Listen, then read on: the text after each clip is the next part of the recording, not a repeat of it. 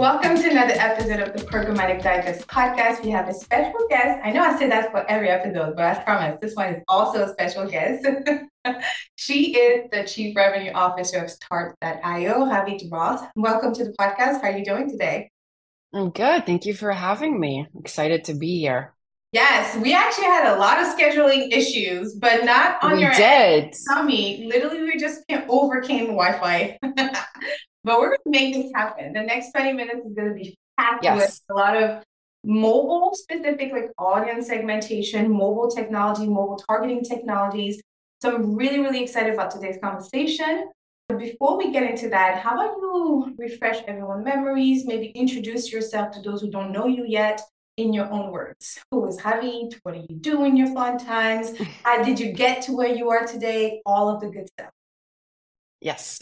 So I'm Ravit. I'm based in Israel. I'm currently the Chief Revenue Officer at Start.io. We're a mobile marketing and audience platform. One of the cool things that I think little people know of us is the fact that we exist in over 500,000 apps. So our Wow, SDK cool. monetizes like a huge amount. Yeah, I know it's huge. We Right. mostly monetize independent developers. I know it's like my CMO was like, don't say like we're the less known monetization company out there. I was like, but yeah, it's a good tagline, so I use it. So I currently oversee the account management and sales team here at Start.io. It is 100% global. Mhm.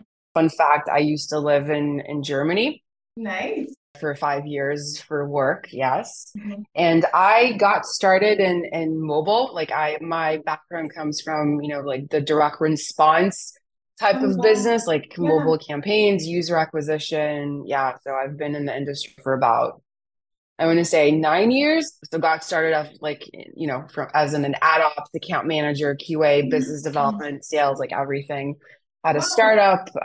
That's where I, learned everything I know. Relatively newer to the programmatic space. I think about 5 years it's been for specifically programmatic, but I'm a very curious person. I like reading a lot and asking a lot of questions. So that's me. So you didn't particularly start in programmatic. You started in mobile industry. Exactly. Yeah. So I started at mobile, it was a very different industry back then Mm. where everyone like, yeah, get me cheap installs. I want to get like everything for $1 CPI. I'm like, Oh, yeah, wow. sure. Yes, yes. It's all about managing expectations. That And yeah, it was things quickly evolved. I worked with, big names, big brands back in the day. I still do, but completely different focus back then. It Mhm. evolved. It's very interesting. I always like to say that the industry or like the mobile specific industry where I grew up in Mm. has like the apocalypse happen every 4 years. Apocalypse It's sort now. of like a cheap it is an apocalypse. You think like, okay, so getting cheap install is great. That's not the case. And then, the fraud bubble erupted Oh, yeah. a few years ago, and that changed things quite dramatically. And I think now we're on the verge of like the next apocalypse. All things privacy, which, Oh, doesn't gosh. only involve mobile, it's everything. Yeah. So, Oh my gosh. That's such a great segue into what we're going to talk about today. Whole world, the landscape of programmatic mobile media specifically. I remember like maybe 7 years ago or maybe 5 years ago when mobile became really sexy to advertiser because of the reach. It was literally like you can get yes. all these impressions and clicks on mobile. And then, like Hmm. I said, I feel like a couple years after, we went through this whole like mobile clicks are trash. Do not bid on in-app and mobile. And now I think we're done much better in terms of especially measurement. So let's break it down a little bit for our folks that are maybe starting in the industry or even need a refresher like myself. How would you define what you do to like a 5-year-old? Let's start there. I love that. There's like a YouTube series, right? Explains to a 5-year-old, your grandmother, like a rocket scientist. Yeah, so I love that. So what we do in a nutshell, right? Because I always give the example of like my in-laws trying to explain to them what I do, Oh and then yeah, they think I work or for like an yes. intelligence company. Um, what we do at Start.io, we monetize apps. right? So if you think about it, apps have, let's simplify it, like say three ways of generating revenue for the developer. First one is subscriptions, right? Is growing more and more, and we see it. The second one is charging money for the app itself. So you download, you pay for the app, you don't see any ads, hopefully. And then the third one, which is the use case that's, you know, more applicable to us, are freemium apps. So you download the app, you don't pay for it. It could be Mhm. any game or any type of, you know, transportation or CPG app or whatever. And then that app developer generates revenue from ads that are run on the app. Oh, got Could it. be anything. It could be banner, it could be display, it could be, you know, native. There's so many different ways of generating revenue.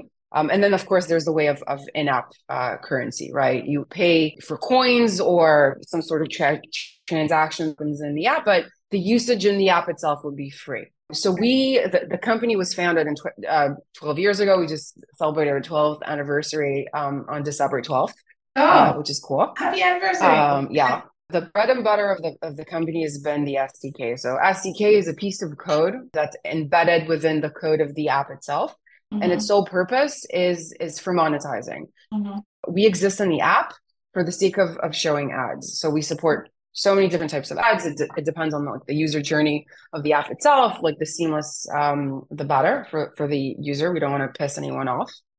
And then about 5 years ago, we realized, okay, we're getting so much of this information through the SDK integration. Everything is anonymized, right? Everything, we don't know the name, we don't know phone numbers, nothing that's PII, but that we can see, okay, so this user interacts with this ad, and then we can segment users based on their behavior. Everything is, you know, opt out if everything is GDPR, CCPA, et cetera, compliant. But we can say, okay, we want to target this segment of users, and that segmentation is then used on advertising campaigns, right? So think about it as like a growth flywheel. We're in the app to monetize. We show ads, though those ads are powered by audiences, which are made based, which is important to mention. And then, you know, the more advertising, the more apps we have, and then the wheel goes on and on. What's made bait? I don't know if I understand that. What did you make? Mobile advertising ID. Okay, gotcha. Advertising ID. It's like it's the cookie equivalent in mobile. Got it. Okay, got it. Okay, okay, got it. So, Yeah. okay. Yeah, people call it different names. Yeah. Gotcha. I was gonna say, is there referred as something else, but mate, I think I've heard mate before, so it makes sense. It makes sense to me. So, Could okay. be ADID is another Oh, name. okay. There's advertising ID. Got it. Got it. They all stay the same. Got it. But Mate this is not affected by the Google cookie deprecation issue, right? That's a really good question. So in a way it is. So what Google is doing, so this whole privacy sandbox thing started from the deprecation of the cookie, Mm-hmm. right? The decision was made, like we can't tie personal information back into cookies. We need to find a different way of targeting. But then what happened, it was kind of like it was very quiet and it only affected the mobile industry. But what Google is doing is they're planning on deprecating the advertising idea as well. Yes. Similar to what Apple did with the ATT iOS 14 and so on. What Apple is doing is essentially the default is opt out, Mm-hmm. meaning that your IDFA, which is the equivalent of a made in iOS, is Okay. not collected, and then you get all these pops. I don't know. I'm like an Apple fangirl, so I get all of these notifications. But for the ones that don't have an iPhone, you get all these pop-ups from apps. Like, do you consent to have like, do you allow your ID to be tracked across apps? Yeah, yeah, So yeah. this is like the type of message that you get.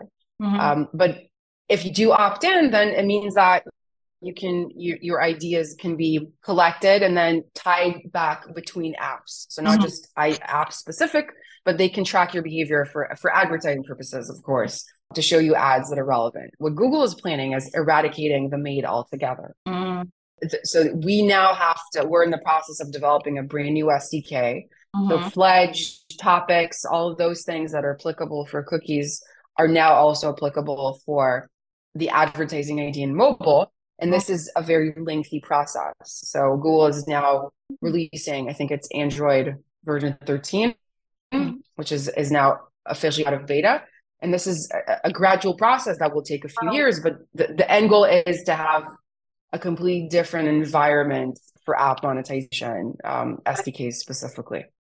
Hi, did you know that at Ellen Parker Consulting, we now offer an accelerator program where we attract, recruit, and train future marketers? And their training include a 6 weeks program where they cover programmatic landscape, important industry trends, the differences between targeting placement and targeting mix, and their best practices, including optimization and reporting hacks.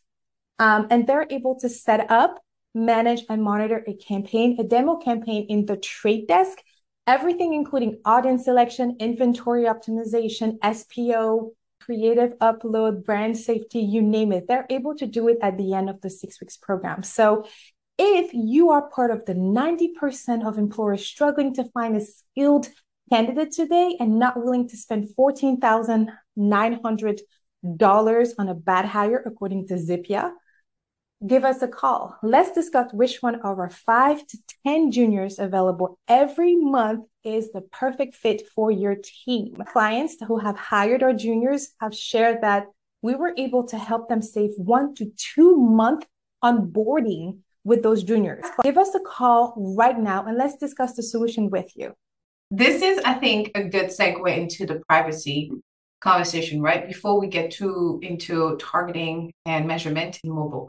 I just want you to really break it down for us. Like, talk to us like we were, I don't know, like we were not in this industry, because sometimes it gets very confusing, even for somebody as professional or expert as myself. So I know that there's a slight difference between the whole privacy concern when we refer to GDPR, when we refer to CCPA, whatever. There's a different level when it comes to mobile. So can you just refresh our memory about why this even exists, and then what we should understand with the privacy, like where we stand with privacy, especially when it comes to mobile? Yeah. I think for me, the biggest difference between web and mobile is, well, when you think about it this way, there's not that many differences, right? The only big difference is that your phone is with you 24/7, and the phone consists of both like a web and app environment, because you browse on your web, even on your phone. The difference is tying all the pieces together. With mobile, you have, to my opinion, a more comprehensive graph of a user because it consists of multiple touch points. For example, some apps collect location, and we know that that information was misused in certain situations, which is extremely unfortunate. Like, I remember I was at ProGio, it was this year, a lady from the FTC was speaking, if I'm remembering this correctly, and she was like, think about your practices, and like, do you feel comfortable as a user of having this data collected and used against you? Think about your practices. And I can proudly say that I'm very confident of our practices and the fact that nothing we do is tied into a PII, right? Nothing we do is tied into something that, can theoretically put someone in danger or give out information that can be used against someone. Those things exist out there. But that is the big difference between web and mobile. I think the fact that there's additional touch points that exist on mobile, because think about ourselves as users. We go on apps, we go on the web, we speak. There are apps that are on our phones that have access to pretty much everything that we have. And that's not something that is really exists to that extent on web, specifically desktop. Got it, like location-based. Exactly. I mean, location can be collected when you're on web, but it's even more granular when it comes to mobile because you're on the move. You're literally on the move. So now how do we, from an advertiser perspective, from a trader perspective, somebody working in a campaign, how do we ask that question, right? How do we know now we know because we listen to the Programmatic Digest podcast and we know that start.io is with Devon.com. But for like in the instances where you're working with other mobile partners, other SSPs, how do we make sure that we only support those that have privacy regulations or have like they're they know that they're making effort, like or professional recommendation for those people? So I would give out the best piece of advice that I always give out, which is ask questions. Ask where the data is coming from. I can see for us what we provide is first party data because it's us on the device and it is a direct handshake between us and the user. So that's the number one question, like where is that data coming from? And the second is try to understand, like, first of all, as a trader, as a buyer, what is your goal?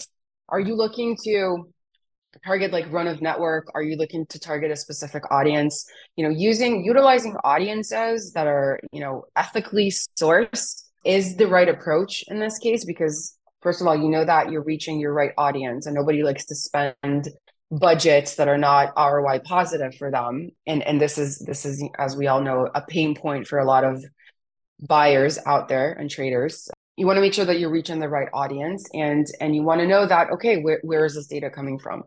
Those are like the two leading questions that, in my opinion, should be leading the conversation. Okay, yeah. So I like that answer a lot because somebody in the community that we run asked that question, like, what's the best way for me to decide which data provider, which is whether it's mobile focused or not, which data provider to go for by like, how do we know which one is the best? And so I give them that answer that you're going to have to reach out to each individual, each data provider, ask them that question. I want to ask you, because I've had instances where even as a trader, I've reached out to the data provider company and I got a lot of fluff back. What would you recommend us to do in this case? Should we run, never look back, don't work with those people? Or should we push the envelope and maybe really ask? Because what I mean by fluff is that we have proprietary technology that is consent driven. Okay, but how did you get this segment? Like, what is that? How did you know that it was mom talking mom? Yeah. So you should be asking this question. I mean, first of all, don't necessarily run, right? Because you don't know who you're asking this question and if they have access to this information, because they might not, and they're giving you the answer that they were given to provide to such questions. So I would ask to talk to someone from the product team or from the data science team, because there is a methodology behind this. Where is this data sourcing from? Are you working with first party? Is it third party? You could get the answer and say, okay, this is third party, which is good. And then you're getting a testament from another peer or colleague or a case study that this client, this provider is giving you. And that can give you a good enough answer. Sometimes you won't know until you try, but there is always a methodology behind the scenes. Yeah. The biggest thing is just use Google. Right? Look up this company and see what consists of this data. Where is it coming from? Do they have their own SDK? Are they owning or operating their own websites? It has to come from somewhere. Okay, that's a great, I love that answer. Okay, so here's the last question before we move into the closing segments. What would be, okay, so I've had a lot of people saying, oh, we don't use in-app inventory or mobile inventory because we have limitation with measurement. How would you address That's a really good question. So measurement, I think that, we spoke about the apocalypse, right? That was happening in mobile. I think one of the good things and one of the things that is not really happening right now with CTV, for example, it's a very similar evolution to what mobile had, I think, 5 years ago. You have a few different companies that are the leading mobile measurement partners out there, very big. And they're the ones responsible for grading our homework. They're the ones there as uninterested parties to make sure that the click and the impression are indeed where they're coming from. Even if it's run programmatically, even if it's run as like a managed service, there is someone at the end of the chain that's responsible for the measurement piece. Now, if you're running an app install campaign, then you would be using one of these vendors, which are very big. And there's not that many of them. But I think what you're really asking is what happens if I'm running like a web to app campaign? How does the measurement work in that sense? So a pixel is one answer, which can give a close to good indication. But I think that at the end of the day, it's maybe combining a few different methods of measurement. Pixel is one, and then maybe a tag, something that's in between you and the supply to make sure that what you're seeing and what the supplier is seeing and what the trader is seeing is all the same. There is always room for error because it's computers at the end of the day. Yeah. It's never 100% accurate, but it's not as complicated as it used to be. Got it. That's a great answer. So if we had to recap our conversation, what would 3 actionable insight be? Like what would Ravi told us to do these 3 things when it comes to mobile advertising or mobile campaign? Yes. So number one is run campaigns with really accurate targeting to ensure that you're not wasting your budget on some audience that doesn't make sense. So that's one big takeaway. I think in terms of like the landscape and where it's changing and where it's going at, always look at alternatives, even if you see one identifier versus the other. Be a bit more critical about what's behind it, because what we're basing off now might not exist in a year. So plan way ahead. And the third one is always ask questions. I love that. That's like the best way to end this interview because you have no idea how many times I've had somebody say you gotta ask the question, you gotta ask the question. But like to whoever's listening, you might be thinking like, oh well that's a given. But actually it isn't. When you're in a conference room full of different leadership title, it can be, even for somebody that had leadership role, it can be overwhelming. It can be very intimidating. But you have to step up and have the courage to ask the question that's going to turn everybody's brain a little bit more, or it's going to give everyone a different perspective. Like your role is very, very, very, very important, okay? Because you're managing, you're nurturing that client's role by optimizing this campaign. And so by asking the question, you're letting them know like you have some certain level of authority and you do want to do a good job. You want to understand. So I'd love asking question, please. Okay. Yeah. So let's move into the closing segment. I know you said one fun fact about living in Germany, but give us another fun fact. What would be something that nobody knows about Ravi? I speak 3 languages. Oh, cool. Which is not, it's not that fun of a fact, but yeah, I speak really 3 cool. languages. It's really cool. Which one are they? Yeah. So Hebrew, Okay. well, yeah, English and Romanian. Oh, that is really cool. That is very, very cool. You don't hear this combination very often. No, it's a unique one. Yeah. So my parents immigrated from Romania to Israel. They didn't even know any Hebrew, so that's the Romanian part. Yeah. And then they were traveling so much. I had a nanny that spoke nothing but English to me. So that's the English part. So I only spoke Hebrew when I went to school. Like I was, I think 4 years old. Got it. Oh, wow. That's really cool. That is very cool. And it's very reassuring because my first language is French. So I'm only speaking French to my toddler, and my husband is only speaking English. But we also have 2 other dialects that we speak. One is Creole Cape Verdean, so it sounds Portuguese, and one is in the country that I grew up, Senegal. They speak like the most spoken one, because there's many, is Wolof. And that sounds a little bit Arabic. Arabic and African. So I'm always like, eventually we'll get to the other 2 languages. Let's lock in on those 2 first. But she understands everything I say. So it's very reassuring that you can teach more than 2 languages. Definitely. Yeah. So I studied linguistics in university. So I know a bit about this. So kids, I think up to the age of 5 are like a sponge. Yeah. So whatever language you speak to them, they might pick it up later, but once they start, they'll never go back. So they like acquire the language, which is very cool. Wow. So keep it up. Well, I'm gonna need to pick up the other 2 in the next 2.5 years, at least. No rush. No rush. There's only 2 additional languages, so it's okay. Well, Ravi, thank you so much for dropping by. We really appreciate you. Actually, her and I met at Programmatic IO in Las Vegas this year, so shout out to the Ad Exchanger for putting us into contact. Actually, we met at the Weatherbug party, right?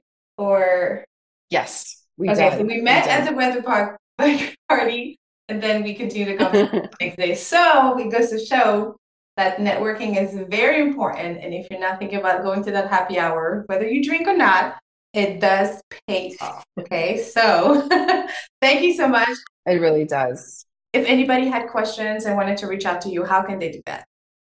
So email is great, LinkedIn as well. I'm trying to be active on Twitter. I mostly follow accounts. I don't post anything Okay. yet. I'm trying to gain the courage to do so. But yeah, always happy to meet new people and have interesting conversations.